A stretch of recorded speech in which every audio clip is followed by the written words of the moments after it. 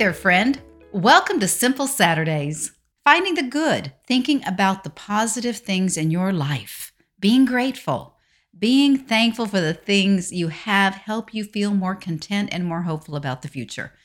In Philippians 4:8, it says, "Finally, brothers and sisters, whatever is true, whatever is noble, whatever is right, whatever is pure, whatever is lovely, whatever is admirable, if anything is excellent or praiseworthy, think about such things."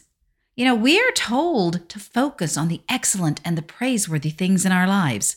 Doing this regularly will help you create a mindset of ongoing thankfulness and joy. So next time you're getting in a little funk or thinking, things aren't working the way I want them to work, just take a deep cleansing breath and remind yourself to think on the excellent and praiseworthy things in your life.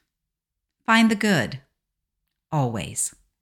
That's it for today. I'll see you in the next episode. And until then, peace, love, and blessings to you and yours. Take care. Bye-bye.